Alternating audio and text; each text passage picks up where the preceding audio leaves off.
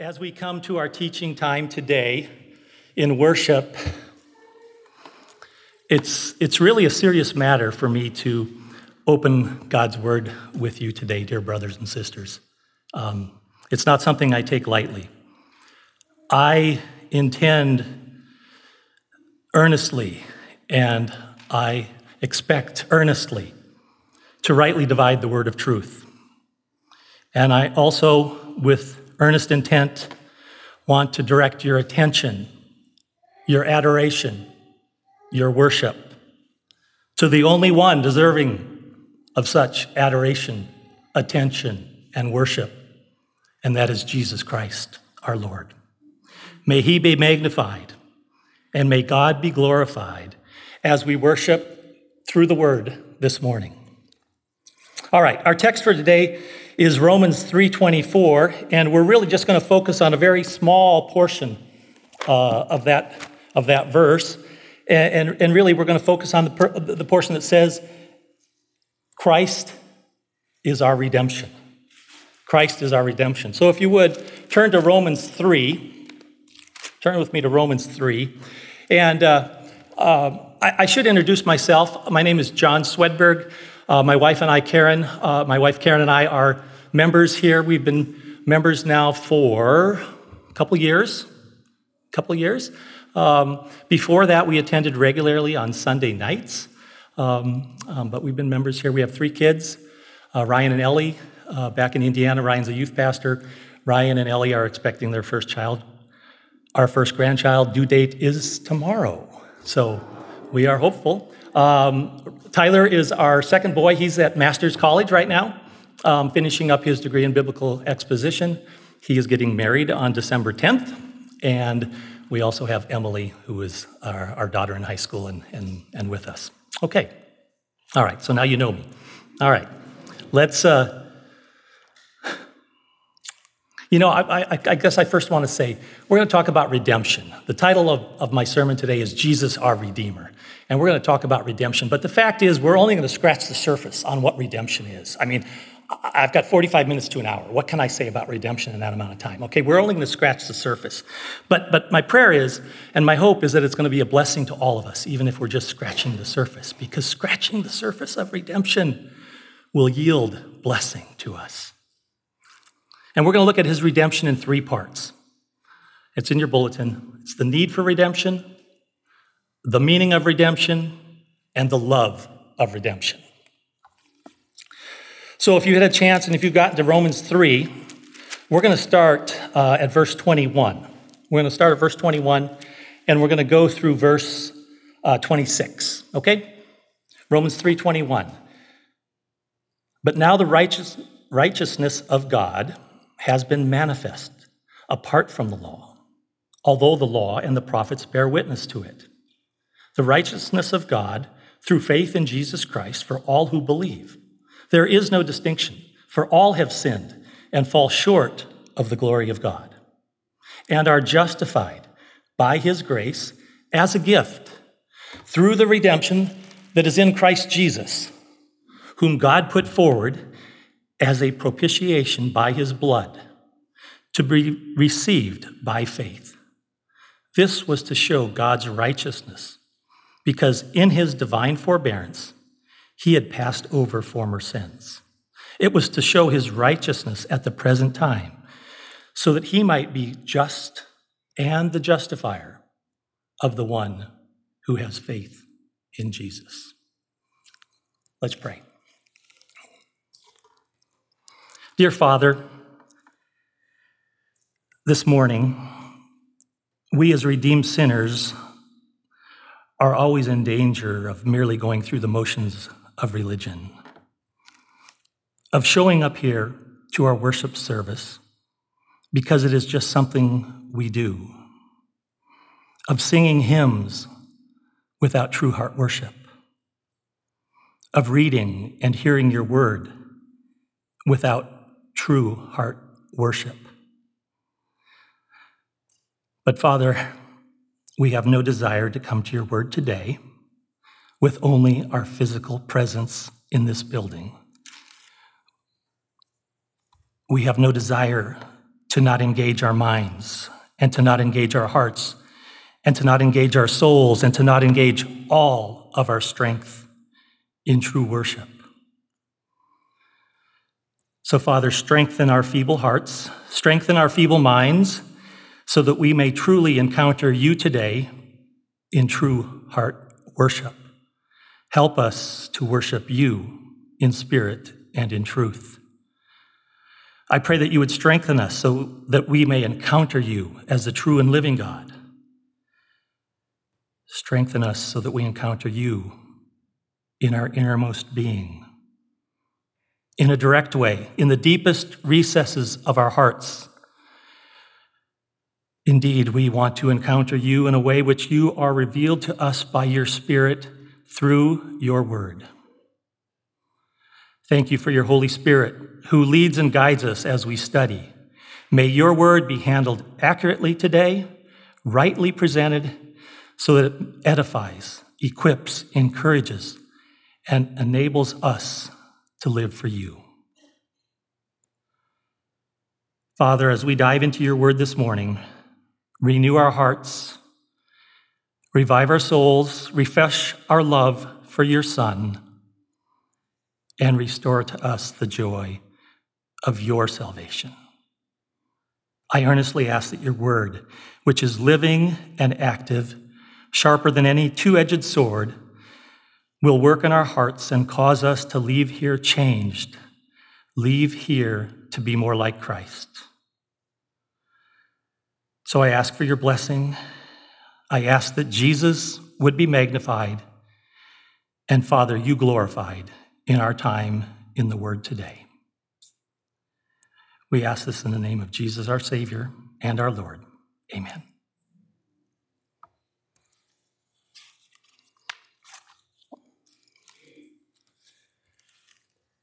Have you ever been afraid of death? Have you ever been in fear of dying? Perhaps you may remember laying awake at night, in the middle and the still of the night, and not knowing what would happen to you if you were to die that very night. Or perhaps it was getting on an airplane for the first time and wondering, will I survive the journey? Can you hearken back to a time before your regeneration when you did not know what would become of your soul for eternity? Fact may be, maybe some of you are here today and still in that position. You do not know what will become of your soul for eternity when you die. So maybe now, even now, you are afraid of death. Even now, you may have a fear of dying. Maybe you are still in your sins and unsure of your eternal destiny. And absent Christ returning during our lifetime, we will all, everyone here today in this building, will die. Does that cause you to worry or be anxious? Does that frighten you? Does that terrify you? If you have not been regenerated and turned in repentance and faith to Christ Jesus as Savior and Lord, you should worry. You should be anxious. In fact, you should be frightened and you should be terrified. You see, it's something common to all of us. All of us at one point in time were in need of redemption. Or if you're here today and not a believer, you are still in need of redemption. And that begs the question for believers. And it's the first point in my outline, and that is, why as believers did we in the past have a need for redemption? And it begs the question for unbelievers. If you're here and an unbeliever, why do you now have a need to be redeemed? The need for redemption. The need for redemption is universal for all people. Why? Why?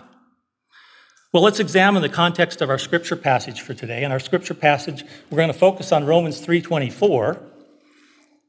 But obviously, that's within the book of Romans, right? Paul wrote the book of Romans. He wrote it. He had never even visited the church in Rome, but he wrote a book to them. He was writing them because he needed to provide them with instruction for godly living, and he provided them with rich doctrine. And we are the benefit of that letter today.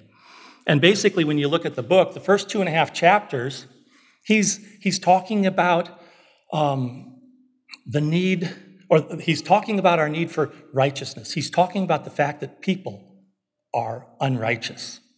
And then you get to the middle of chapter 3, and he switches, okay? And that's where we're going to be today, where we're going to be talking about the fact that he's directed our attention to the treatment, to the cure, to the solution for our unrighteousness. He begins explaining to us the provision of God's righteousness on our behalf. But before we get to the cure, we need to examine the disease. Before we get to the treatment, we need to know the infirmity. Before we get to the solution, we need to understand the problem. And here's the problem of the unbeliever. Because of unrighteousness, unbelievers are slaves to sin. Because of hearts of stone, unbelievers are dead in trespasses and sins. Because of sin, unbelievers are doomed to eternal damnation. Jesus said it this way to the Pharisees in John 8:34. Jesus answered them, "Truly, truly, I say to you, everyone who practices sin is a slave of sin." Truly, truly. What's Jesus saying? He's saying, pay attention. Listen up. Hear me. You who practice sin, you who are sinners, you are a slave to sin and unrighteousness. You are bound to this world and not to me. And Paul, in the first 2 chapters of Romans, clearly presents the state of man in the world. Let's look at Romans 1:18. For the wrath of God is revealed from heaven against all ungodliness and unrighteousness of men, who by their unrighteousness suppress the truth. What's Paul saying? He's saying man's state of ungodliness and unrighteousness is of their own doing, as man himself extinguishes the truth. And because of that, the wrath of God, his righteous, his holy, his justified judgment is and will constantly be revealed against sinners.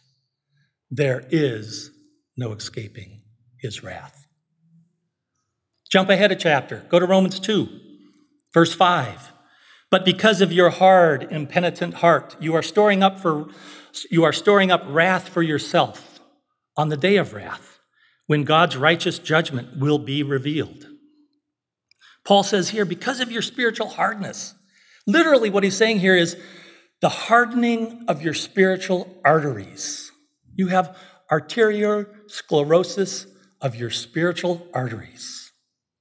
And a refusal to repent. Because of that, God's holy and pure anger is your destiny.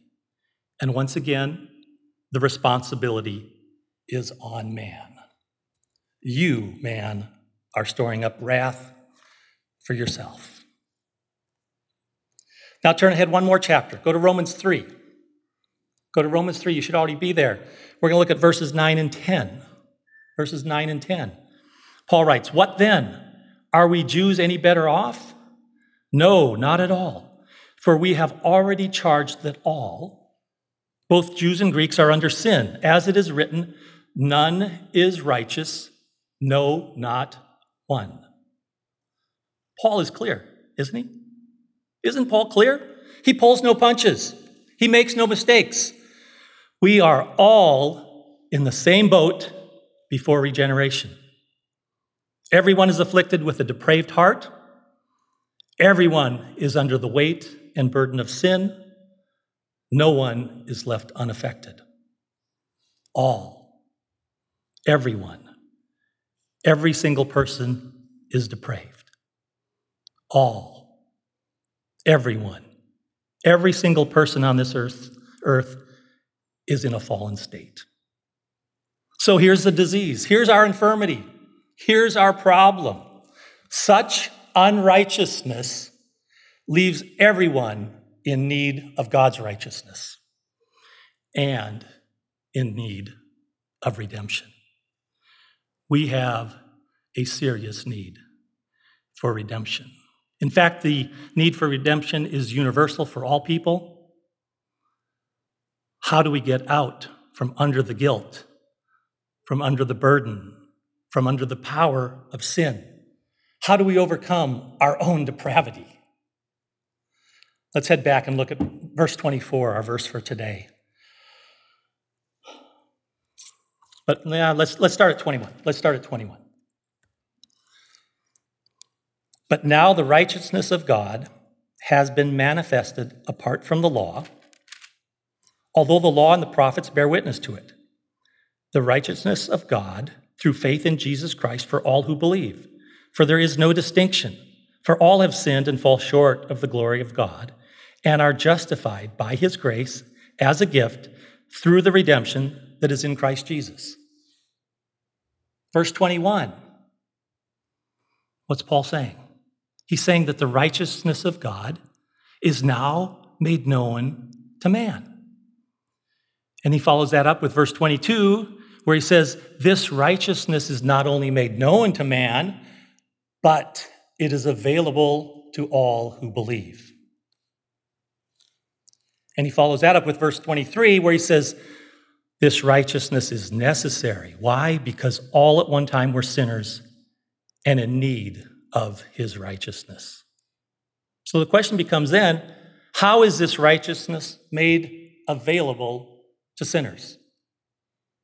And that's where we come now to the heart of our text, verse 24. Because verse 24 tells us, we are justified by his grace as a gift through the redemption that is in Christ Jesus. We are justified. The idea of justification is a legal declaration. Justification or being justified is not related to our emotions. It's not related to what I've done. It's not related to a deed I'm going to do. It's not related to who I am. It's not related to my merit. It's a legal declaration, and it is God himself offering that legal declaration that you, me, once a sinner, but now a saved person, are righteous in his eyes. We are now positionally sanctified. We are not made righteous. Okay? If we were made righteous, from that point on, we'd be sinless. We are not made righteous. We are declared righteous. And because of being declared righteous, we are righteous in God's sight. And then as we live out our lives as believers, we go through the process of progressive sanctification before finally someday, amen, will be glorified. The sanctification process is the working out, the laboring, the striving of our salvation in fear and trembling, empowered by the Holy Spirit. As Dom shared last Sunday, it's God working in us for his good pleasure, but it's us living in obedience to God's word. And think of this. If you have been justified, then you will be sanctified. And if you have been sanctified, then you will be glorified, meaning someday we will be home with our God and with our Lord and with the Holy Spirit. God does not lose any of his own. If you have been justified, you will be sanctified and you will be glorified. On the other hand, if one claims to have been justified, but lives a life of disobedience, a life of habitual sin, a life of disregard for God's word, then I would urge that person to carefully consider, to seriously examine their life, to see if they are actually in the faith. True faith will be evidenced by good works and a life of obedience. All right, so let's get back to verse 24. We are justified by his grace as a gift. Okay, so we've been justified, we've been declared righteous. Then the next part is by his grace as a gift. What is grace? Grace is God's unmerited favor. It's something done for us in which we have nothing good to do to deserve it. We've done nothing to deserve his unmerited favor. So our justification, we are justified, and our justification is given to us by his grace, by his unmerited favor, and it is given to believers as a gift. We are freely given the gracious gift of justification, of being declared righteous, even though we do not deserve such gift. And how is this gracious gift of justification accomplished? Look at the remainder of the verse. Look at what Paul says. Through the redemption that is in Christ Jesus. Through the redemption that is in Christ Jesus. And that brings us to the second point of my outline today, and that is, what is the meaning of redemption? What is the meaning of redemption? We've talked about the need for redemption. Now, what does it mean that we're redeemed? The New Testament uses a couple of different root words to convey the idea and meaning of redemption. The basic meaning of one root word, and that root word is agora. It means marketplace. The second root word is luo, and that word basically means to loose or set free or to deliver. So let's look at the concept of the first word, marketplace, in regard to redemption. Here, the idea is really to purchase out of the market. Okay? And meaning it's not just something you go to purchase. That's part of it, is it's a purchase in the marketplace, but then even an extension of that, and even a more complex understanding of the Greek word, means it's a purchase out of the marketplace. In biblical times, it referred to the act of someone purchasing a slave out of the slave marketplace. It's a payment of a price to purchase the slave from another. So that's one way to look at the meaning of redemption, as a payment, okay? The other basic meaning of redemption is to set loose, or to set free, or to deliver. And a related idea or meaning built upon that root word means a deliverance by payment of a ransom. Okay, so when you build a compound Greek word, it becomes broader, more fuller than just deliverance. It becomes deliverance by payment of a ransom.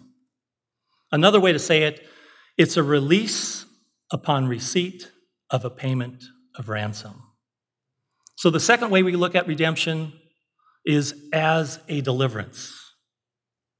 Additionally, one quick point, sometimes the original word used in Scripture for redemption is also translated ransom, okay? So it's just translated ransom. And that word really captures both ideas of payment and deliverance. So the concept of redemption, the concept of being redeemed, the concept of ransom, the concept of being ransomed is related to two basic understandings. One, of payment, the idea of a payment, and two, of deliverance, the idea of a deliverance or being delivered. So let's develop our understanding, okay? And our understanding of the meaning of redemption by asking ourselves some questions. One, what is the cost of redemption? What is the cost of redemption? Two, to whom is the redemption payment made? To whom is the redemption payment made? Number three, who is bought with the redemption payment? Who is bought or purchased with the redemption payment? And number four, redemption is deliverance from what? Redemption is deliverance from what?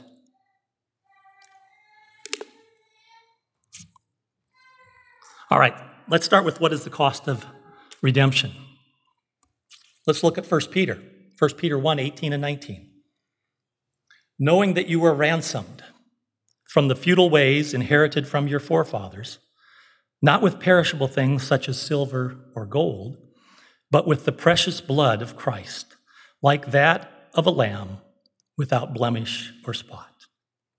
The cost of redemption is the blood of Christ. Revelation 5:9 says, by the blood, and that is the blood of the Lamb, the spotless Lamb, you ransomed people for God from every tribe and language and people and nation. This spotless Lamb is worthy of worship, and by his blood, people are redeemed to salvation. Now let's look at 2 Corinthians 5:21. 2 Corinthians 5:21. For our sake, he made him to be sin who knew no sin, so that in him we might become the righteousness of God. What's another aspect to the cost of redemption? It is the sinless Christ becoming sin for us. This is known as the Great Exchange. The sinless Son of God, willingly, obediently, becoming sin for us, so that in him we can be declared righteous. We can be acceptable in the eyes of God. So the cost of redemption is the blood of Christ. The cost of redemption is Christ becoming sin for us. Now let's look at Isaiah 53:5. He was pierced for our transgressions. He was crushed for our iniquities. And Isaiah is talking about the coming Messiah, Jesus Christ. The cost of redemption is the suffering and death of Jesus Christ on Calvary.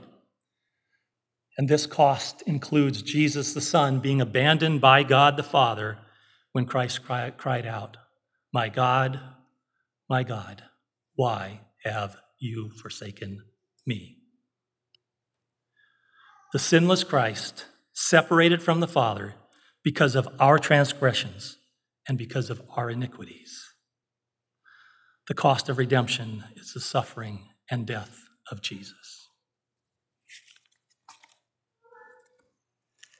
To whom is the redemption payment made? Point 2, to whom is the redemption payment made? And if we look back over church history, you can read about a guy that lived around 200 AD. His name was Origen. He's one of our early church fathers. And at the fall of Adam, Origen tells us, Satan obtained ownership over mankind, and therefore, in order to free mankind from Satan's hold over them and their destiny in hell, God has made payment of Christ's blood to the devil himself. No, that is not true. That may be what Origen believed, but that's not biblical. While Satan does have some authority and control over the world, that authority, that control, was given to him by God. Listen carefully. Listen carefully. Satan has no autonomy to do anything that God does not permit him to do for God's infinitely wise purposes. In fact, if you remember the book of Job, when Satan afflicted Job, Satan had to obtain permission from God to do so. All of Satan's acts of opposition to God, all of Satan's acts of opposition to God's people are part of God's plan, not Satan's plan, even as God gives Satan permission to exercise tremendous power in this world. Okay? So I just want to be clear. Satan is not holding a pitchfork, roaming the halls, and in charge of hell. No, Satan will spend eternity in hell as an inmate, the prisoner of prisoners, the captive of captives, and Satan was not paid the ransom of the blood of Christ. So to whom is the payment made? The payment was made to God himself.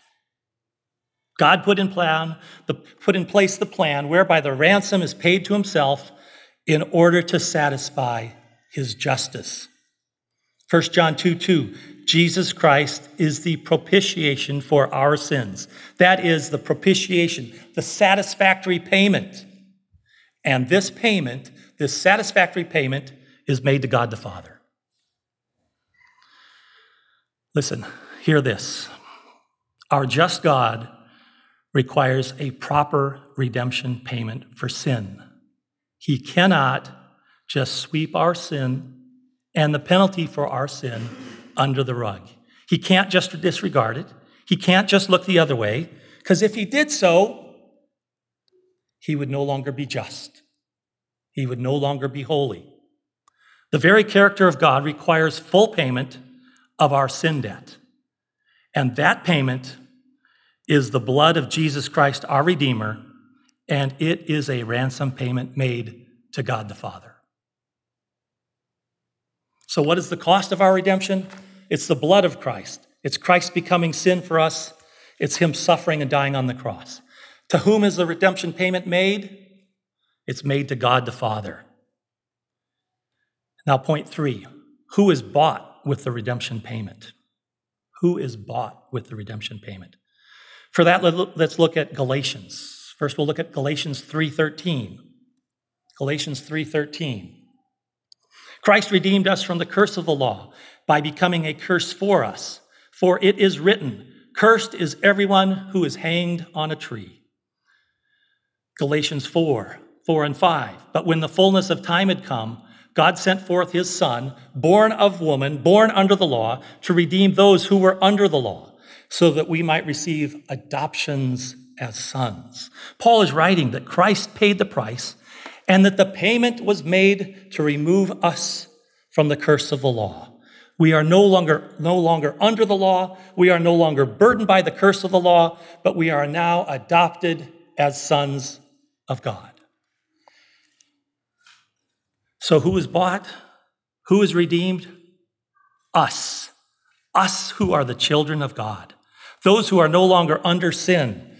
We are the ones purchased by God's blood. For us who were once dead in our trespasses and sins, it cannot get any better. We are redeemed. Christ's blood is our ransom payment, and this ransom payment results in deliverance, a setting free. And that brings me to the next point. What are we delivered from? What is our redemption delivering us from? First, our redemption delivers us from the guilt of sin. We are delivered from the guilt of sin. No longer are we guilty in God's eyes. Rather, we are cleansed, we are washed, we are justified and declared righteous. Formerly slaves to sin, we have now been loosed. We've been set free by Jesus, our Redeemer. Redemption also delivers us from the power of sin. When we are delivered from the power of sin, we live a life of progressive sanctification. When we are redeemed from the power of sin, God works in us to accomplish his good pleasure. What else are we redeemed from? We are redeemed from the presence of sin. When we are no longer on this earth, Christ's redemption of us delivers us from the presence of sin and into his presence. And we will spend eternity with God, absent from any presence of sin. Redemption is also deliverance from the domain of darkness. No longer do we walk in darkness. No longer do we love the darkness because our deeds are evil. Instead, we have been delivered from such darkness and have been transferred to the kingdom of his Son. We're also delivered from this present evil age. No longer do we need to be ruled by the world system that is under the control of Satan. His redemption delivers us from the snares of Satan, and we can now understand the world from a godly perspective. We're also redeemed from the judgment and the wrath of God to come. No longer do we need to fear dying. No longer do we need to fear the judgment and the wrath of a holy God. As redeemed people, we are delivered from judgment day and from eternal torment. Are we not blessed to be redeemed? Are we not blessed to be ransomed by the blood of Christ? Are we not blessed to receive deliverance because of the payment made to the Father by Christ on the cross? Let's turn our attention to the third point in your outline, and that's the love of redemption. The love of redemption. Redemption through Christ Jesus is centered on God's love for us. First, we want to look at what kind of love does God have for us? What kind of love does God have for us? 1 John 3:1. See what kind of love the Father has given to us, that we should be called children of God. This is agape love. It encompasses God's faithfulness. It encompasses his commitment to us. It encompasses his willful delight in the object of his love, and we, his elect, are the object of his love. He loves us so much that we are now his children. How do we know God loves us? How do we know God loves us? Turn to 1 John 4, verses 9 and 10. In this, the love of God was made manifest, made known to us, that God sent his only Son into the world so that we might live through him. In this is love, not that we have loved God, but that he has loved us and sent his Son to be the propitiation for our sins. God's love is made known to us by Christ coming into the world and being the satisfactory payment for our sins. Let's go to a familiar verse, Romans 5:8. When did God love us? When did God love us? But God demonstrates his love for us in that while we were yet sinners, Christ died for us. While we were sinners, he loved us and redeemed us by sending Christ to die for us. He didn't wait for us to choose him, but he loved us when we were sinners. God didn't wait on us. He initiated his love story with us. And I ask again, when did God love us? Let's look at Ephesians 1, verses 3 through 5. Blessed be the God and Father of our Lord Jesus Christ, who has blessed us in Christ with every spiritual blessing in the heavenly places, even as he chose us in him before the foundation of the world, that we should be holy and blameless before him. In love, he predestined us for adoption to himself as sons, through Christ Jesus, according to the purpose of his will. He loved us when he predestined us for salvation before the foundation of the world. Again, God acts alone. Anybody here around before the foundation of the world? I don't think so, right? And yet, before the foundation of the world, we were predestined in love for salvation. Turn with me in your Bibles, if you would, to Romans 8. Let's go to Romans 8. And let's take one final look at his great love for us.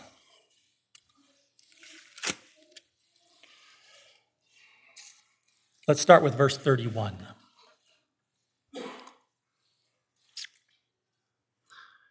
What then shall we say to these things? If God is for us, who can be against us? Who is the we? Who is the us? Who's Paul talking about? Let's back up to verse 28. Back up to verse 28. And we know that for those who love God, all things work together for good. For those who are called, and this is the effectual calling of those who have been elected by God before the foundation of the world. For those who are called according to his purpose. For those whom he foreknew. That is, those whom God chose to set his love and affection upon. That's what foreknowledge means. God choosing to set his love and affection upon us. For those he foreknew, he also predestined to be conformed to the image of his Son, in order that he might be the firstborn among many brothers. And those whom he predestined, he also called. And those whom he called, he also justified, that is, declared righteous. And those whom he justified, he also glorified. Now back to verse 21. What then shall we say to these things? If God is for us, who can be against us? Who is the we? Who is the us? We now know that Paul is talking about. We now know that he's referring to us. It's referring to those who have been elected, those who have been called, those who have been chosen, those who have been foreknown, predestined, justified, and ultimately glorified.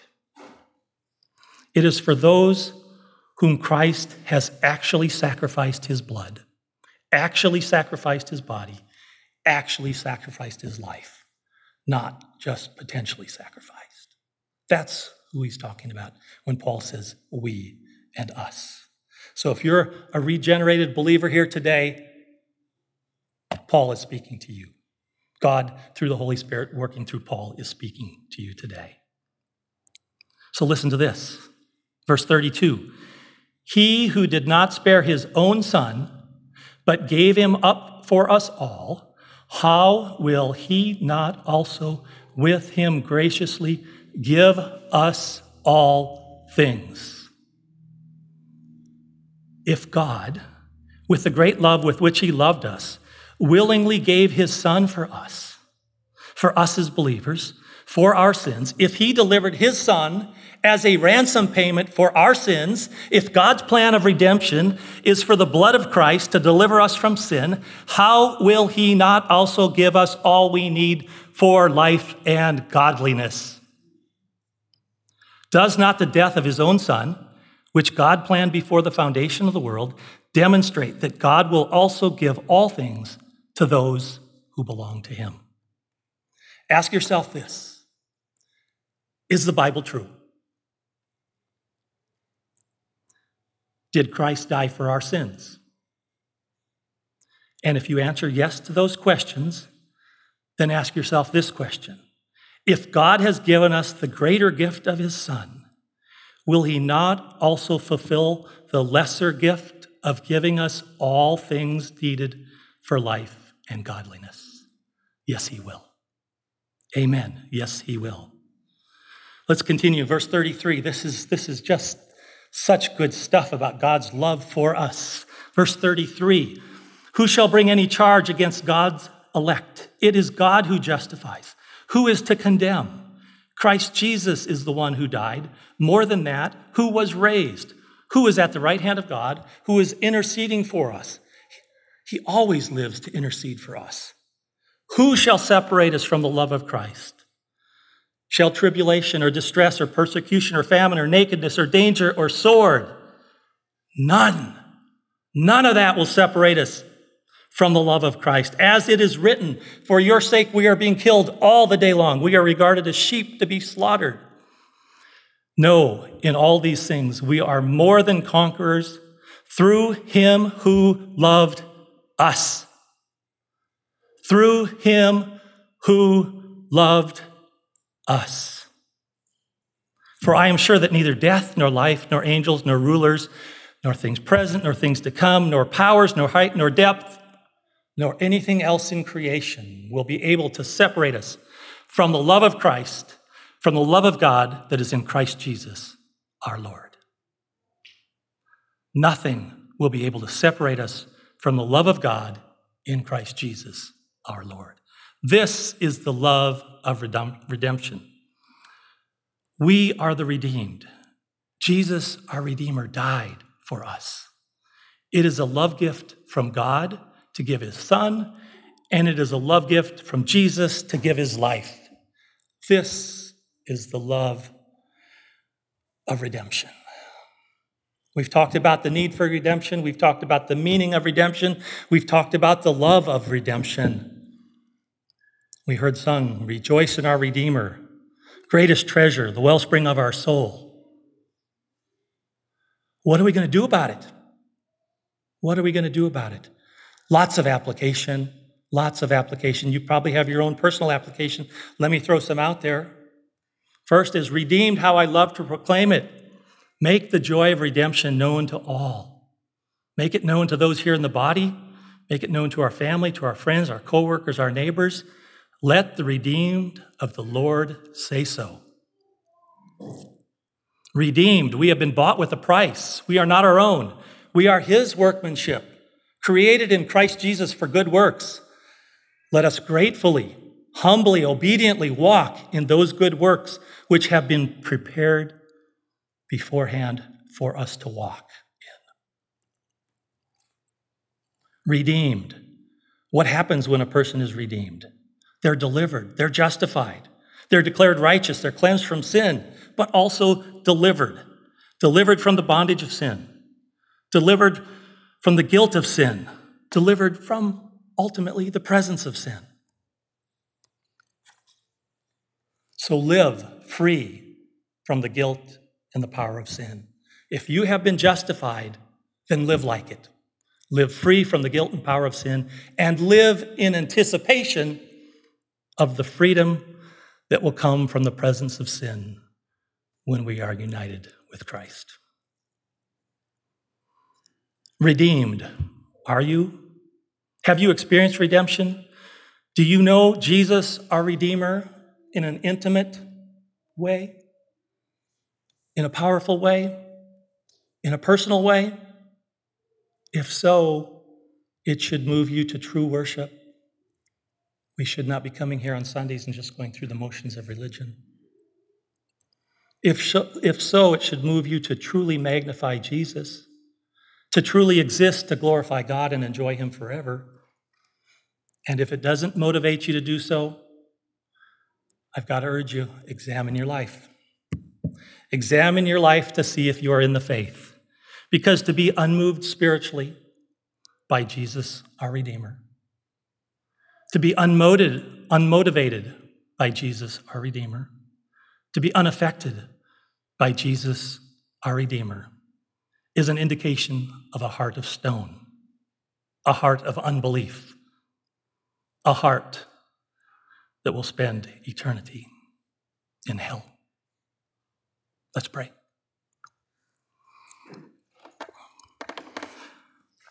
Father, there is but one mediator between you and us, and it is Jesus, our Redeemer. And it was for the purpose of redemption that out of your great love for us, you sent to him to earth. Jesus came not to be served, but to serve and to give his life as a ransom for all who will believe. He gave his life. He gave his blood as payment to redeem us from our sins. And so we graciously, Father, receive the gift of being declared righteous. May we live in obedience to such gracious gift of your love. We just ask for your power and your strength that enables us to do so. And we pray this in the matchless, wonderful, marvelous name of Jesus, our Redeemer.